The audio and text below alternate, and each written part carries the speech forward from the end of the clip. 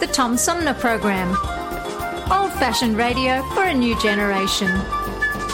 Oh, it's always a pleasure to be with you, Tom. You know that. Yay, Tom! I love it in Flint! You're very astute, Tom.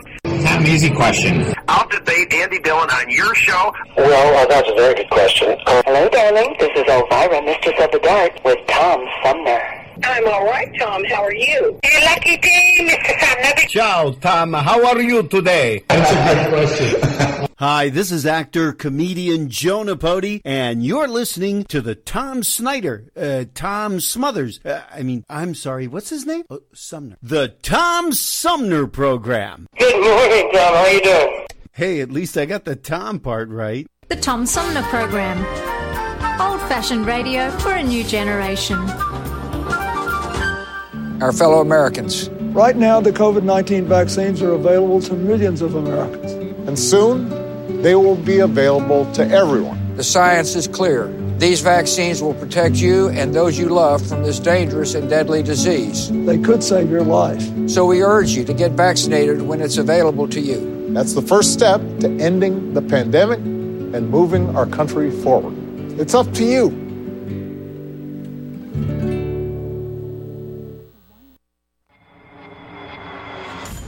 The Tom Sumner Program plays host to the best political roundtable on radio every Wednesday from 10 a.m. to noon. Armchair Politics features great commentary and analysis about the headlines from local, state, and national politics with an alumni of world-class pundits, plus quotes, tweets, and those weird and wacky stories we call the X-Files. If it's Wednesday, catch Armchair Politics on the Tom Sumner Program. This is Mayor Sheldon Neely, and you're listening to the Tom Sumner Show. More with author Joelle Taylor from the UK straight ahead. When did or does the book drop, as they say? It's been out since the 7th of June. I'm right in the middle of a UK tour, which is difficult, obviously, because of lockdown. Is it still pretty tough to get out and do things? Well, it's gone a lot better. Like I said, we sold out last night, and that's in Bristol. Well, congratulations. It was amazing. Thanks. I mean, but even, sold out, it still feels quite drafty. You have these massive spaces between you and people. But you can really feel that people want to connect. And it was the football, apparently. How bad I am at being butch. The football last night.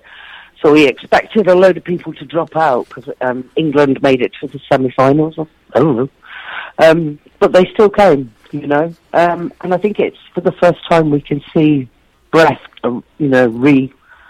reasserting itself. I really hope so, anyway, if our current Prime Minister doesn't do anything too horrific in the meantime. I'm really hoping that everything will be open again by the end of July. This is completely parenthetical to our discussion, but did you get vaccinated? I got double vaccinated, yeah. I've been done, which was incredible. I mean, it's part of the thing, the way I see it as well. It's become your passport, even if it's not a vaccine passport as such. As people who travel, my job is going from area to area or country to country, and I need to make sure that I'm not spreading things, So, have you been vaccinated? I have. Double vaccinated. Yeah. I just hope we're right. In fact, Joelle, I've been a little bit frustrated with some of the reporting about vaccinations here in the U.S. There's this big push to get to 70% by the 4th of July, which we missed. Oh. And they've been reporting the percentages as people who have gotten at least one shot.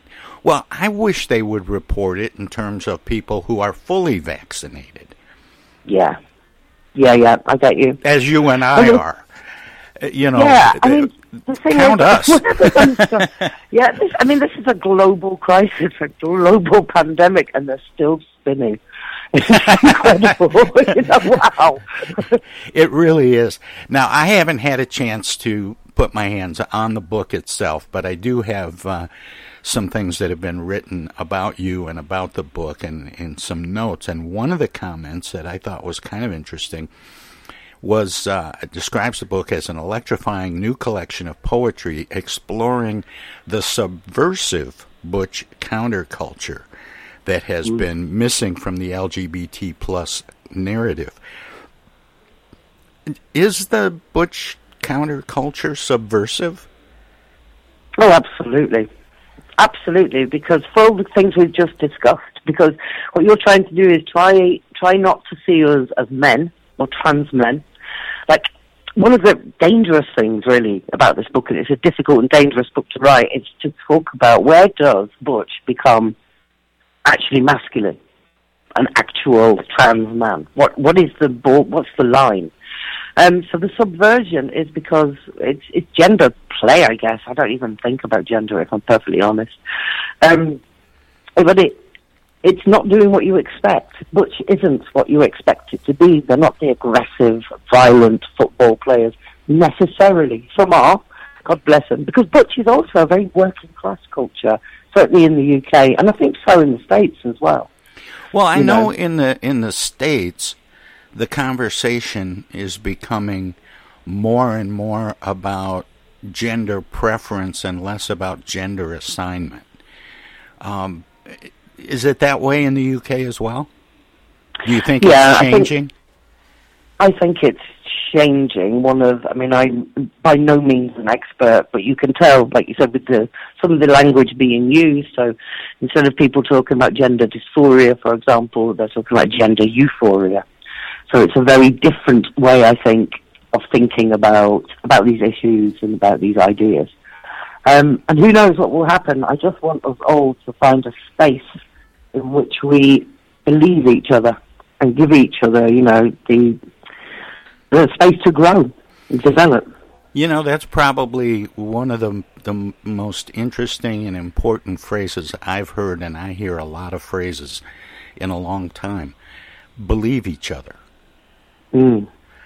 That is so significant, and not just in this world of LGBT plus, but in terms of all kinds of back and forth between people. If somebody tells you something, and I don't mean believe everything you hear or everything you read, but when you're looking at someone and they tell you something, you should believe them. Yeah, and what does, belief even mean? It's not just that you accept what they're saying as the truth and how they're presenting as the truth, but it's about giving that whole space to it. It's about, I don't know, it's kind of intangible to me as well. Well, it's about being heard. Yeah, there you go. And I think we've not been very good at listening to each other as an LGBT community. And I think that happens when you have, it's like in the UK, we have BAME, B-A-M-E. Do you have that in the States? What is it? B-A-M-E? B-A-M-E, which stands for Black, Asian, Minority, Ethnic. And it's a classification like LGBTQ+. So a lot of the arguments are about how can Black, Asian, and minority ethnics, which is a massive sweep of world population, how can they be condensed into a handy acronym? And I feel the same about, a pithy little acronym, but I feel the same about LGBT+.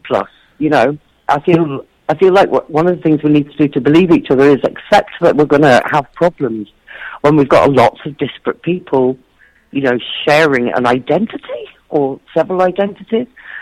And Canto and other poems is a way of addressing that, but also bringing us back together again, reminding us of the holy spaces that we created. Other people called gay bars, obviously, but I'm thinking of them more in their sort of ceremonial role. Yeah, I think we've been doing a lot of arguing and a lot of non-believing of one another, and it is hoped things will evolve into a more kind of lucid and kind way of thinking and talking from all directions. Where does it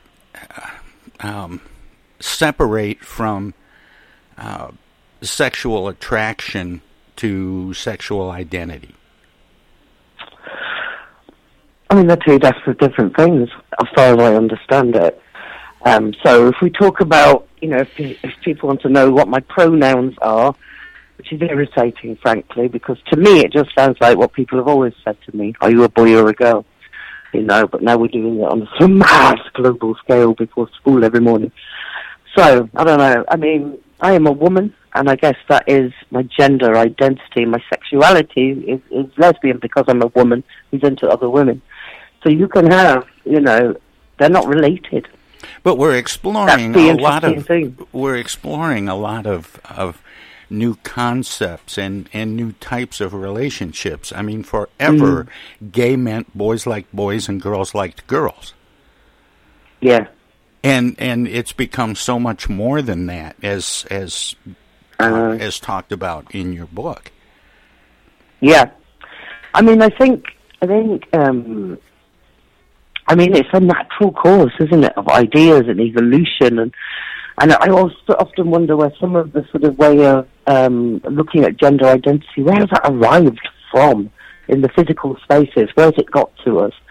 Through the universities, so it's through people thinking and philosophies and connecting in that kind of way and developing ideas. But it's filtered all the way through society, so that everybody to some extent is considering. I mean, would you call yourself a cis man? Not generally, no. No. I'm not, Joelle, I'm not even sure I would know what that means. Right. Well, I'm learning.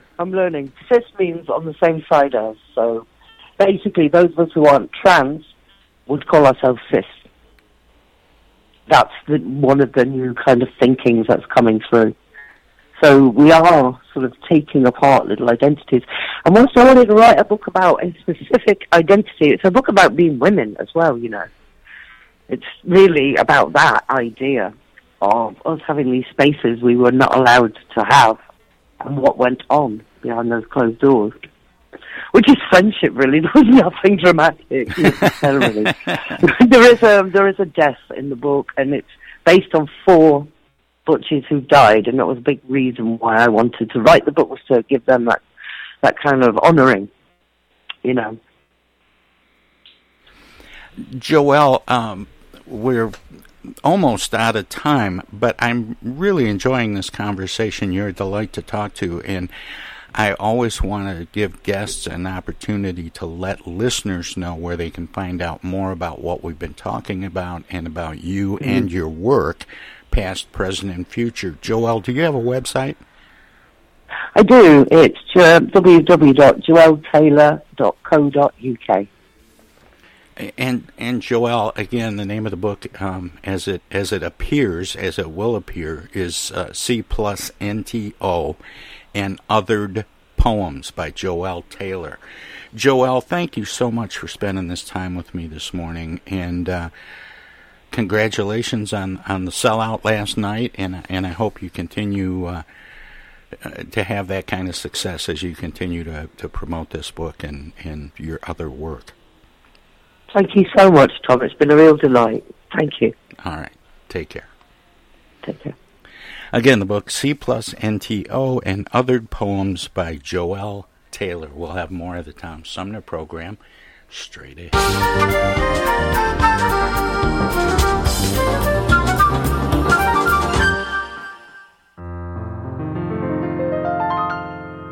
Now, when a virus comes along that's spreading like a plague, and POTUS and his lackeys have been nothing if not vague, well then you've got to trust the CDC and listen well, unless you want to bid our free society farewell. There is a super bad, transmittable, contagious, awful virus, and if we don't act quick and social distance, it will mire us in a stretch of quarantine that lasts until July. A super bad, transmittable, contagious, awful virus. And if you got a better cough in your arm, and if you got a better... Now, back in 1918, influenza had its run, but half the docs were busy overseas with World War I. Today we have mass media and scientists to say, if you don't want this virus, well then stay 6 feet away.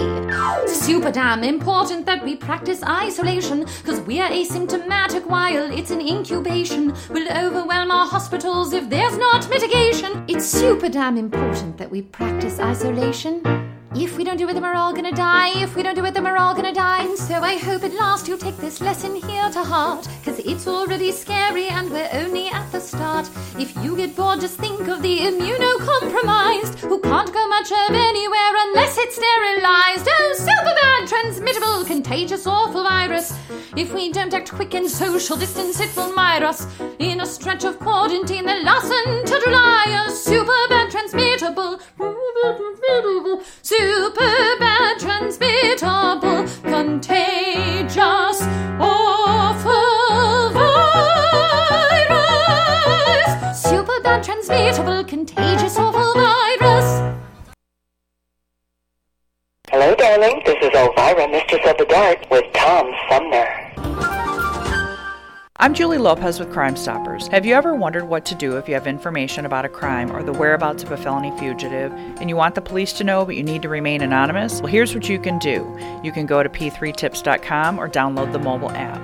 You can go to Crime Stoppers of Flint and Genesee County's Facebook page and click on the Leave an Anonymous Tip tab, where you can call 1-800-422-JAIL. All methods are anonymous, and if your help leads to a felony arrest, you may be eligible for a cash reward. Remember, your voice matters.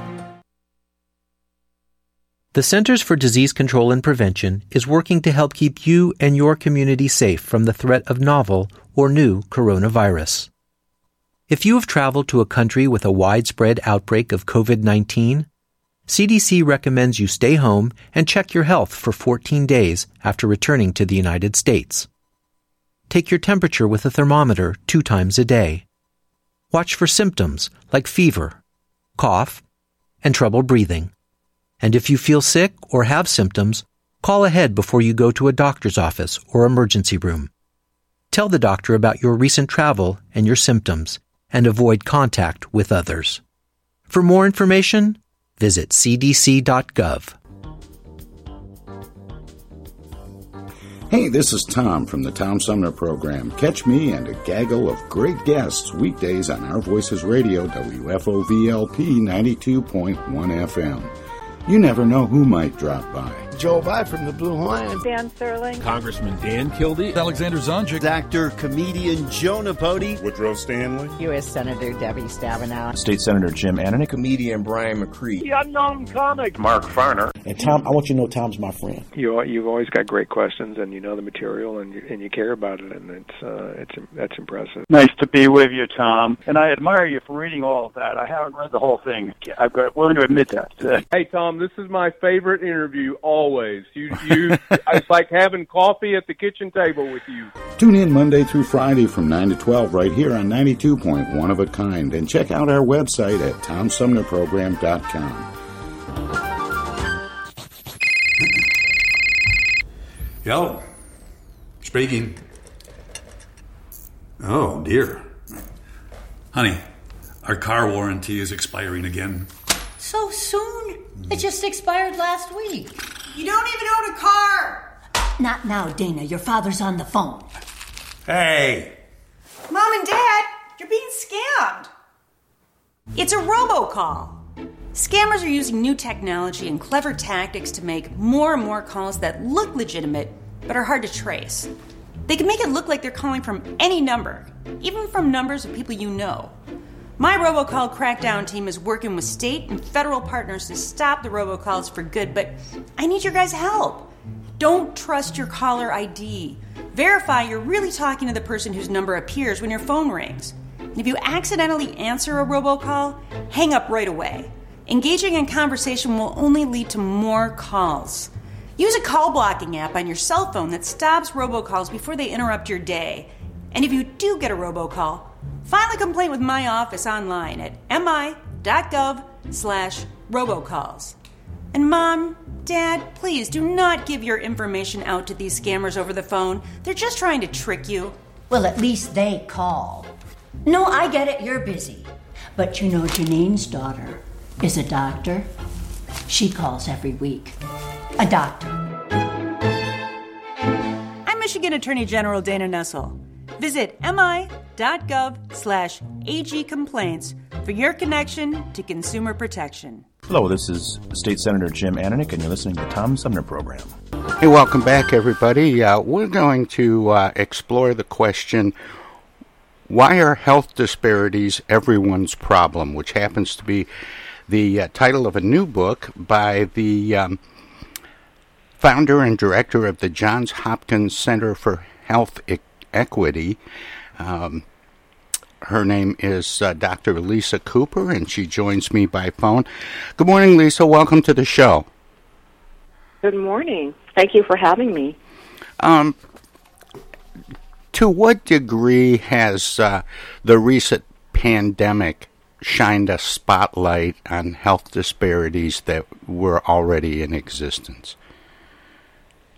Oh, the pandemic has shown a magnifying lens on disparities. Those of us who work in this field have known that there are, disparities in health that impact people of all ages and cause premature deaths and reduce quality of life, and they cost our country billions of dollars each year, and they really disproportionately affect people of color in this country and people with low income. But the pandemic really made that much more visible, I think, to all of us. And not just in the U.S., but all over the world. That's true. I mean, even now, what we're seeing is that, countries that have more wealth, like the United States, have better access to vaccines and treatments than other countries in Asia and Latin America and Africa. And so in those countries, many people are not even going to have the opportunity to be vaccinated against COVID until next year or later. And so we're seeing rising rates of COVID-19 and deaths in those countries, even as we have a vaccine available. And you said the magic word there, Lisa. You said wealth. Are the health disparities here in the U.S. and around the world directly related to wealth disparity? Well, I think wealth plays a large part in that. I think what we think about when we think about health disparities is that basically we have people who belong to certain groups in our society, and in the United States it tends to be African Americans, Latinos, Native Americans, who live in neighborhoods that just don't have the economic investment, and so as a result of that, they don't have opportunities to get strong education, to have excellent job opportunities. They get exposed to more environmental hazards. They have less healthy food access. So they have all these different reduced opportunities that actually lead to them, continuing to live, for example, in poverty and to not have good health or even access to health care. So wealth is part of it, but a lot of it is shaped by, the policies we have in our country that sort of systematically disadvantage certain groups relative to others, and a lot of that is due to what we call structural racism, really. And, I can't help thinking that the way that healthcare is structured in the U.S., it's a little reminiscent of the lyric from the Billie Holiday song, "Them That's Got Shall Get." Exactly, people who have opportunities in this country from a very early age to have education and, good health and health care, those are people who excel and who end up getting great jobs and therefore are able to afford, more opportunities and therefore to continue to be healthier. So it just kind of builds upon itself. And it's been centuries, that this has actually happened. And so that's why we find ourselves where we are now. And we know that countries that have a lot of inequity like ours, actually not only people from disadvantaged communities, but everyone experiences worse health outcomes. we don't live as long as people in a more equal countries, and nor do our children. We're more obese. More of our teenagers get pregnant. We have higher rates of incarceration. Our children score worse on their math and science tests. We don't trust each other as much. We have higher homicide rates. So we have lots of problems that result from inequities that affect everyone, not just people who live in disadvantaged communities. And the title of your book, Lisa, is Why Are Health Disparities Everyone's Problem?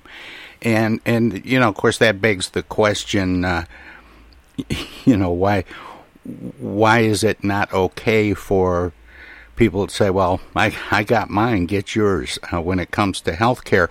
But the pandemic has helped show that if we don't look to everyone getting treatment, everyone getting vaccinated, it poses a risk even to those who have all the advantages. That's right. I think an infection like a pandemic like COVID-19 really shows more clearly than, you know, even other situations. I just told you about some of the other things that when we have inequity, it sort of just creates an environment in which there's social dysfunction and struggle for, you know, resources that just really stresses everyone. But with an infection, it's really clear that if we don't care about how everyone else is doing, our health is interconnected with theirs. Even not only within our own country, but actually across the globe. We've seen how, you know, we don't care about whether people get vaccinated or have opportunities to be tested for COVID in other countries. It comes to our country as well. So we're not healthy until we're all healthy, you know? Yeah, exactly. And, you know, when you look at the title of your book, Why Are Health Disparities Everyone's Problem, it's real easy to think of a very, you know, altruistic, community-minded sort of answer like, you know, we should do it because it's humane. You know, it's the right thing to do. But until we see something like COVID-19, where we actually see the risk posed to people that have good health care, that have lots of resources, it doesn't really come into focus. Do you think that policy in the U.S. Designed around combating COVID-19 has started to shift? Do you think people's opinions are starting to shift? Are we starting to realize that my neighbor's health is just as important to me as my own? I think we are starting to see that. I think, you know, at first it may not have been that clear, but, you know, when we've seen how so many people have been hit by this pandemic, diseases don't care how poor you are or what race you are, you know. Although those groups may have been hit harder, people who are wealthy, people who were advantaged in other ways actually died as well. You know, we lost a lot of our older relatives. Many of us lost even younger relatives who happened to be working on the front lines. And so it, I think, showed us how much we're kind of all in this together, you know. And I'm hoping that you know, what's happened through the pandemic, but also through what we've seen with, you know, for example, the murder of George Floyd, how we've seen that, you know, when something terrible happens to one group of people, it just has a negative effect on all of us. I think it was extremely stressful.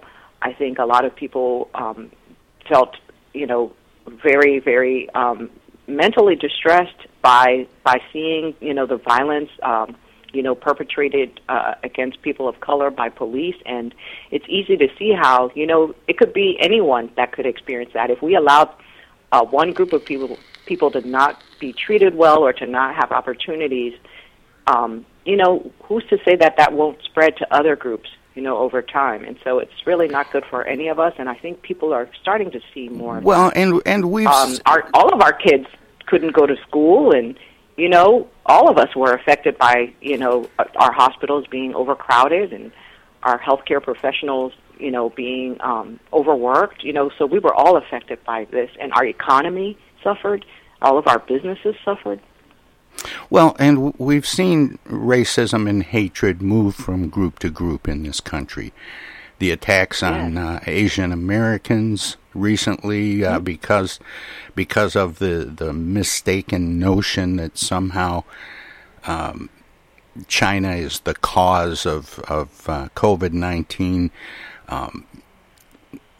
Middle Easterners after so I think September 11th. I'm sorry, go ahead. I was just saying another example was the way that Middle Easterners were treated after September 11th. Absolutely. So we've seen, that the climate can shift from one group to another depending on what's going on. And, if we're not careful to really pay attention to our common humanity, that we're all at risk for this sort of, inequitable treatment, and it causes our entire society to be sort of less, not only less peaceful and less secure.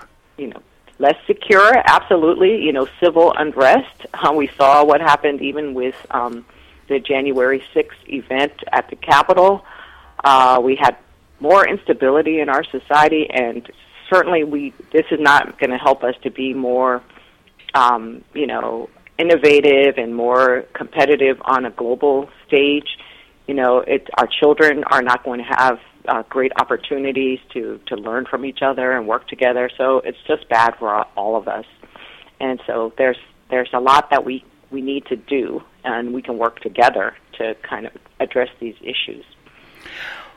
Well, we certainly saw, and you made reference to January 6th and the attack, the breach of the U.S. Capitol.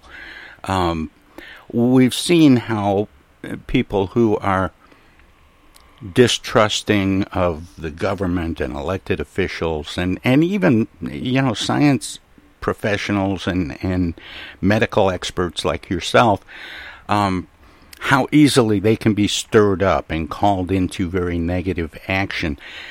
That issue of trust, how do we get that back? How does somebody like Anthony Fauci go on television and say it's a good idea to wear the masks a while longer, even though 60+% of American people are vaccinated, at least to some degree? How is it that people don't just simply say, wow, he's the guy who should know, maybe I ought to do this? Yeah, I think, we've had sort of decades and decades of different issues where people in different communities have been treated poorly, at the hands of authorities, whether it be scientists and physicians or whether it be, government. And so you have, mistrust that has built up in those communities. And it's going to take a long time, I think, but I do think that there's hope. I think, people who work in institutions like government or like healthcare or research should work very closely with people who are from those communities. You got to identify partners. And there are people within communities that are trusted. So they might be faith leaders. They might just be like the person on the block in the neighborhood who everyone knows and who everyone believes. And that's who we need to connect with and make sure we understand what the concerns are in those communities and see if we can work with those folks to get the accurate messages out about COVID-19 and about other issues as well, about how people should address their health. And if we work with those trusted leaders, people who sometimes it's a barbershop owner, or someone who runs a hair salon, or it could be, like I said, somebody who is a child care provider or teacher or a pastor or a faith community, something like that. Different organizations that are more trusted. We work with them. That's how we're going to get this word out. I don't think it's going to be one messenger. I think that there's some people who have a lot of trust of communities, and I think for those people they should be role models, but not everyone's going to trust the same person. And I was so hoping you were going to come up with a silver bullet for me, Lisa. I wish I could. It's not a one-size-fits-all approach, you know. I mean, I really think, like, you know, for example, it might be for teenagers that it's somebody who's a young person who's gone through some health challenges who can, you know, share their experience, and our teenagers and our young adults might relate more to that person. But, you know, for older people, it might be a faith community leader. So it's not a one-size-fits-all approach. But it's important that we get the community involved in the process. It isn't simply government policy, but yet government policy certainly can clear the road, I would think. What are some things that you would suggest? How we change policy is by getting people, you know, engaged civically, so they can go out and vote and support leaders who actually will, you know, put policies in place that will be positive for those communities. Where do we start? The healthcare system in the U.S. is complicated, to say the least, with the impact of not only health providers and government resources that factor into paying for health and all of that, but we have health insurance companies that play a role. There are a lot of people in between patients and their caregiver. I agree completely. I mean, I think nobody can solve this entire problem by themselves, but I think, like, as an individual, what I would say is you can learn how to be your own best advocate for your family members in healthcare. You know, these are some of the things I talk about in my book. You know, how you can do your part as an individual when you are seeking healthcare or taking a family member to healthcare. I think whatever kind of field you're in, or even if you're a young person or a student, you can set an example yourself by becoming more engaged with social issues and with civic issues. You can look at who our leaders are of the organizations in our communities and in our communities, and you can hold them accountable for implementing policies and practices that will create equity and opportunity. So, you know, if you work in a certain environment and you see that certain people aren't getting opportunities, you can be the person that speaks up. You know, you can also be an upstander if you're not a person from a marginalized group and you see that people are being discriminated against. You can come alongside those people and support them. You know, so I've mentioned a lot of these tips in my book, and then we talk about how if you're wherever you're working, you know, how you need to sort of have honest and respectful conversations with people that are from different backgrounds and who work in different kinds of sectors, and talk about how you can work together, you know, to solve a problem. And it may not be that you fix the whole problem, but you decide on a particular issue within your community that you want to make a difference in. And I think that's how we start. We start small and one step at a time, you know. Are there resources already for people who have been historically left out of the healthcare system? There are some. You know, I'm really encouraged by the American Rescue Act, for example, you know, the broadening of health insurance coverage, the expansion of Medicaid. So I think providing better health insurance coverage has been really good. I think there are lots of programs that have been implemented, like, for example, using navigators or community health workers who can help people who are struggling with problems, for example, with housing or needing to get a job or even to get coverage for their medications or their medical supplies. So community health workers a lot of times now are working with healthcare systems and through community-based organizations to be like the bridge between the community and the healthcare system. So I think there are lots of resources out there.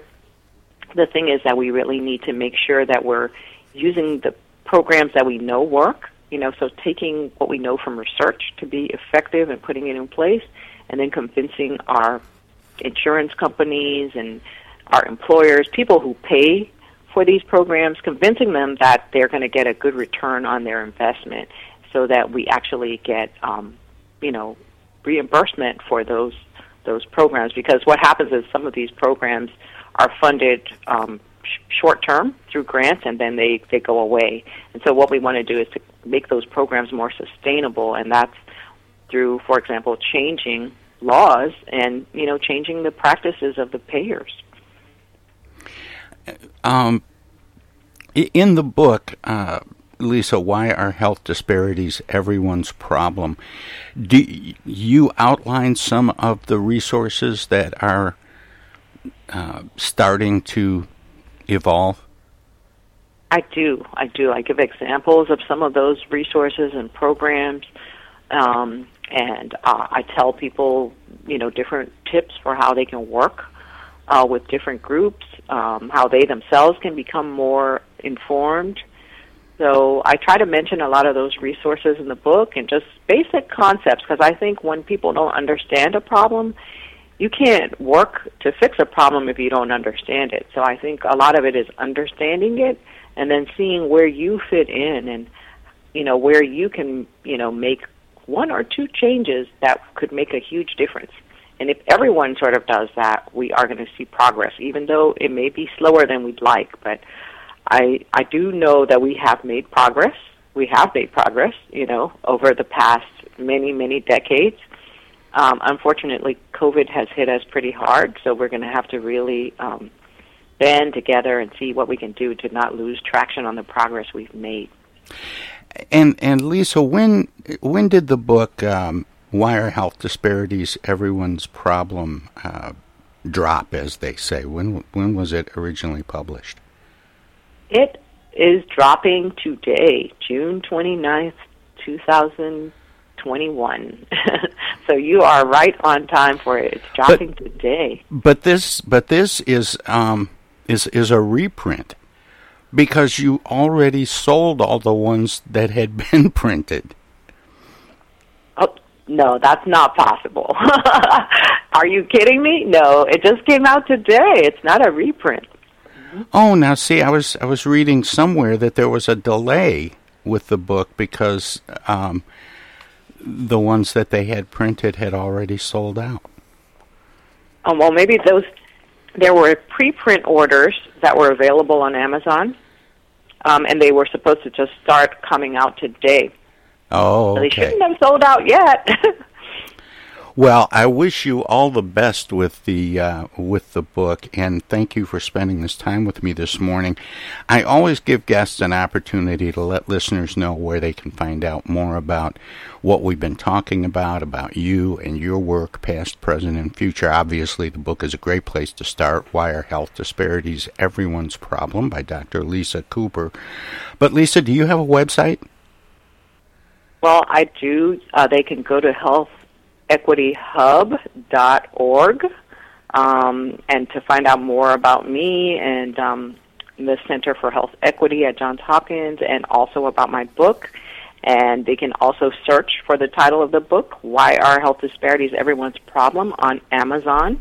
It's available for order on Amazon as well. Or they can go to healthequityhub.com, and they'll find more information about the work that I do, and also a blog about the book and how to order it. Well, Dr. Lisa Cooper, thank you so much for spending this time with me, and keep up the good work. Thank you so much, Tom, for having me, and have a wonderful day. Take care. Okay. Bye. Bye. More of the Tom Sumner program straight ahead. This is the Unknown Comic, and guess what? You're listening to the Tom Sumner Show right now. And now too, and even now. Our lives have been turned upside down by COVID-19. When a vaccine becomes available, it's critical that all of us get it. What we do as individuals will impact everyone's health, including those who can't get the vaccine. We won't get through this unless everyone takes part. Now is the time to get up to date on all recommended vaccines for both kids and adults. Experts say it's more important than ever for everyone to get their flu vaccine this year. And if you're older, you should get both the flu and pneumonia vaccines, since both illnesses can make COVID-19 even worse. Vaccines are available at a lot of convenient places, so be an example for friends and loved ones and encourage them to get vaccinated too. We all want to reunite, travel, and get back to school and work. But that means we all need to get on board. This is the time to do what's right for each other. Get vaccinated. It's our best shot.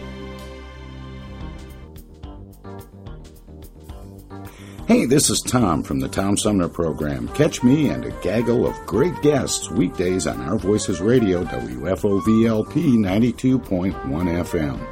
You never know who might drop by. Joelle from the Blue Hawaiian. Dan Serling. Congressman Dan Kildee. Alexander Zonjic. Actor, comedian Joe Napodi. Woodrow Stanley. U.S. Senator Debbie Stabenow. State Senator Jim Ananich. Comedian Brian McCree. The unknown comic. Mark Farner. And Tom, I want you to know Tom's my friend. You've always got great questions, and you know the material, and you care about it, and that's impressive. Nice to be with you, Tom. And I admire you for reading all of that. I haven't read the whole thing. I'm willing to admit that. Hey, Tom, this is my favorite interview always.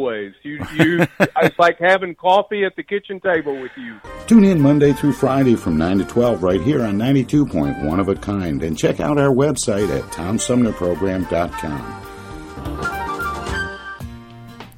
East Village Magazine is the monthly neighborhood magazine read all over Flint. With support from grants, donations, and advertisers, East Village Magazine's talented local writers give you an in-depth look at local news, issues, and people that make Flint, Flint. Copies of East Village Magazine are available at many of your favorite shops and restaurants around Flint or online at eastvillagemagazine.org. East Village Magazine, community-focused and community-supported. Discoveries. They happen when we least expect them, in places we thought we knew. And discoveries have a way of teaching us a little more about ourselves along the way. Welcome to Flint and Genesee County, where up north meets down south. Home to Michigan's largest county park system and a vibrant culture. A place filled with discoveries we've yet to make, throughout acres of beautiful lakes, wetlands, and woods, and in the diverse city beyond. Where the uplifting melodies of gospel choirs fill the air, where the work of renowned artists color the galleries and museums, where the fresh fruits and vegetables at the downtown farmers market awaken our senses, and where the cultural center and planetarium broaden our view of the world. Let's spend a few days enjoying the wonders of Flint and Genesee County, where the joy of discovery is pure Michigan. Your trip begins at michigan.org. MTA Flint is nationally recognized for continually seeking to provide sustainable, reliable, and cost-efficient transportation for individuals throughout the region. Through work-related and non-emergency medical transportation and Your Ride services, MTA is moving people with future and alternative fuel technologies. More information about MTA Flint and specialized services is available at mtaflint.org.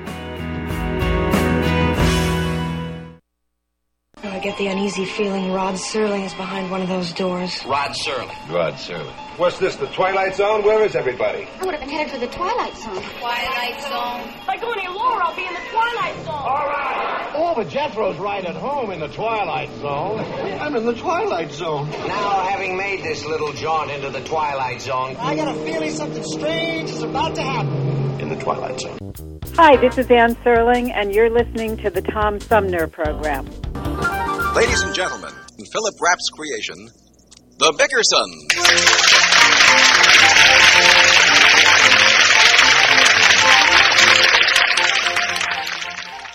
The Bickersons have retired. Mrs. Bickerson rises in sympathetic anguish at 2 o'clock in the morning as poor husband John, victim of contagious insomnia, or Schmo's disease, broadcasts the telltale symptoms during the crucial stage of the dread ailment. Let's listen.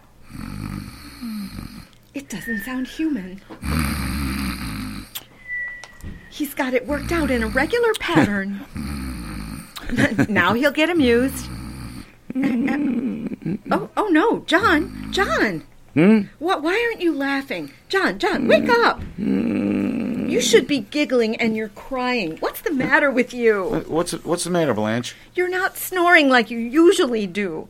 I was just getting used to your whining and giggling, but now you start crying and it throws me off completely. What are you talking about? You've got to stop it, John. I've never been so sick in all my life, and you won't let me get a minute's sleep. I don't feel well. What hurts you, Blanche? Everything hurts me. Call Dr. Marvin. You don't need Dr. Marvin. I'll take care of you. Tell me where it hurts. It's those clams we had tonight. I didn't want to eat them, but you kept insisting. You kept telling me that clams are healthy. Well, clams are healthy. They are not. They are, too. Did you ever hear one complain? I ate more than you did, and I feel perfectly horrible. I mean, fine. Where does it hurt you? I think I'm poisoned. My whole body aches, and I've got a terrible shooting pain between my shoulder blades. Well, lie still, and I'll fry you some cucumbers and hot root beer. Fried cucumbers and hot root beer? Make a new man of you. You just want to finish me off, that's all. Oh, Blanche, I'm only going to make a poultice out of it. It draws out the pain. It's a new medical discovery. What's the matter with an old-fashioned mustard plaster? Okay, I'll fix you an old-fashioned mustard plaster. Where's the bourbon? Bourbon? What's that for? To soak the mustard plaster. John Bickerson. Don't worry, I'll scrape the mustard off first. Where's the bottle? I'm not going to stick any bourbon-soaked plaster on my back. You don't stick it on your back. You hold it over your mouth and squeeze it. Put on the lights. I will not. I don't want you to touch me. I'll bet you're not sick at all. You just thought this pain up to keep me awake. Why don't you leave me alone? I can just hear you saying that to Gloria Gooseby. Why should I say that to Gloria Gooseby? Why, indeed. If you were married to Gloria Gooseby, she wouldn't stand for any of your nonsense. Well, I'm not married to her, and she stands for a lot more of my nonsense than you do. What do I care what she stands for? I despise Gloria Gooseby, and you know it. Then why does she keep staring at you like she's hypnotized? She doesn't stare. It's just that she wears those outlandish dresses, and they bring out her eyes. They bring out yours, too. Now look, Blanche, let's make a pact never to mention that woman's name again as long as we live. Well, I keep thinking there's something between you. I swear, I don't even know she's alive. She doesn't mean more to you than I do? She means even less to me than you do. I don't like the way that sounded. Well, don't go looking for hidden meanings. Now, if you're really sick, I'll do anything you want to make you feel better. But if you feel okay, all I ask is that you let me have a few hours' sleep. I did have a little headache before, but now I've lost it. It isn't lost. I've got it. Every morning when I go to work, I'm bleary-eyed and I stumble around the office in a stupor. I don't know how much longer my boss is going to stand for. Why do you stumble around, John? Well, because I don't get enough sleep. I'm completely debilitated. Why, only last week I failed to pass the insurance examination. Was it the same examination you had before? Well, certainly. Then why didn't you copy the answers off the old policy? It's not answers they want. They give you a medical checkup, and apparently I'm not such an ideal physical specimen.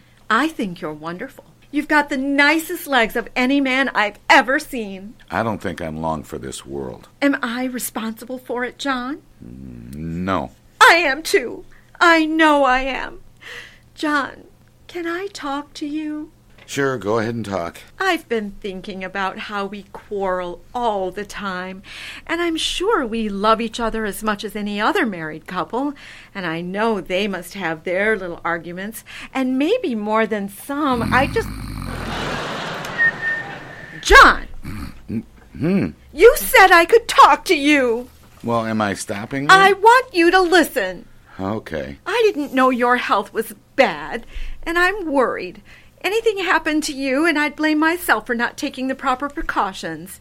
You know what I think? What do you think, Blanche? I think you ought to make out a will. Make out a will? I thought you were worried about me. Well, you don't want to leave me at the mercy of all those grasping relatives of yours, do you? The minute you drop dead... Don't talk like that. Can't you say passed on or something like that? Well, you always say drop dead. That's only when I'm talking to your brother Amos. You should be a little more delicate when you're discussing wills. Why? Well, because you make it sound like I'm going to go at any minute. Well, they don't give you 2 weeks' notice, you know. You just told me you couldn't get any more insurance. Oh, I can get all the insurance I want. I don't care. You should make out a will just the same. Okay, I'll make it out tomorrow. You say it, but you won't do it. What? Get up and do it now. Go on, get up, make out a will. Wait, you're out of your mind. In the first place, a will isn't legal unless you have 2 witnesses, and in the second place, I haven't got anything to leave in the first place. Unless you're thinking of that phony stock your thieving brothers sold me. What phony stock? Those 500 shares of Kentucky Saltpeter, they're not worth the paper they're written on. Nobody's going to take anything, and I don't need a will. You're the most stubborn man that ever lived, John. Why? Why am I stubborn? It's the hardest thing in the world to make you admit I'm right when you know I'm wrong. There's a woman's logic for you. Suppose I do make out a will, and nobody can touch anything except you, okay? Now you've got all my worldly goods. Next thing you know, you get over your grief and marry a guy without a dollar to his name, like that broken-down snore specialist, Dr. Marvin. Oh, I'm not going to marry anybody. He'll give up his practice, take you for every penny, my hard-earned money, the little possessions I slaved for. He'll drive my brand-new car, drink my bourbon, loaf around like a prince. John?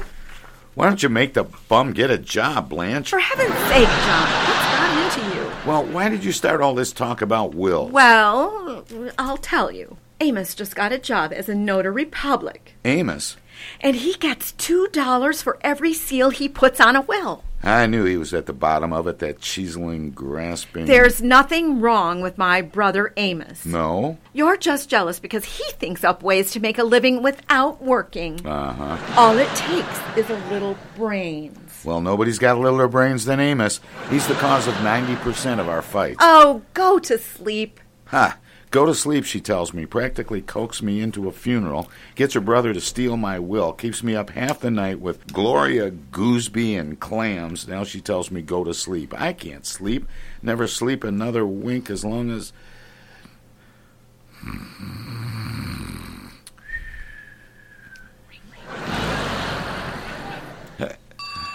Hello? The phone's dead. It's leaking. Put down that bottle of bourbon.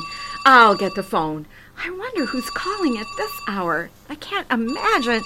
Ow, my leg! Oh, put the lights on. The lights are on. Take off my sleep shades. Oh, hello? Blanche, this is Amos. Oh, what do you want, Amos? Hey, did you talk him into it? No, and I'm not going to try anymore. What are you talking about? Everybody's got to have a will. I drew mine up today. I left everything I have in the world to Jacko. John. Huh? Amos said he drew up his will today and left everything he has in the world to you. Tell him I don't want her. Amos, John says he's very pleased. Fine. And you know, one good turn deserves another. Sure. I'll talk to him tomorrow. It's very important to have a will, Blanche. There's a big case going on right now. All the relatives are fighting over the dough because the rich old lady didn't file a will. Really? Yeah. She had $100,000 in cash and hid it in the bustle of her wedding dress. Hey, tell Jocko. John. Yeah? An old lady died, and they found $100,000 in her bustle. That's a lot of money to leave behind. He says that's a... Never mind. I heard him. I'll bring my notary seal around tomorrow, Blanche. You better wait until I call you. Good night, Amos. Oh, dear. John. John! I've got that shooting pain between my shoulder blades again. Oh? Let's have a look. Right here. It must be arthritis or neuralgia. It hits me like a knife. What is it, John? It's the price tag on your nightgown. Here. Oh, no wonder my back was hurting. Holy smokes, $48.50? Is that what that nightgown costs? Yes, I just bought it this morning. What's the matter, John? Now my back is hurting. Good night, Blanche. Good night, John.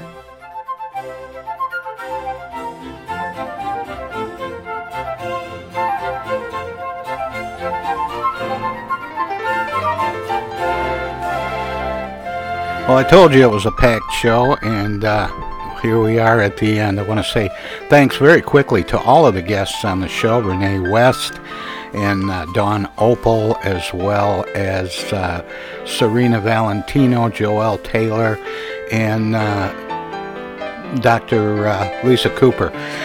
Tomorrow's Wednesday, which means Armchair Politics. We're going to talk about bullying in the first hour, and then Armchair Politics, we have Bobby Clayton Walton joining our roundtable regulars. See you tomorrow. Good night, everybody. The Tom Sumner Program is a live variety show We want to acknowledge all of our guests who play such an important role in the show, and our cavalcade of cohorts from coast to coast for their regular contributions. Most of the musical accompaniment was provided by people in or from the Flint area. Many of the pre-recorded portions of the Tom Sumner program are made possible by Flint's own Steve McComb and Pencil Sketch Recording in Nashville, Tennessee. If you have comments, questions, or suggestions about the show, find us on Facebook. This is Prue Clearwater. Join us next time for another edition of the Tom Sumner program, and thanks for listening.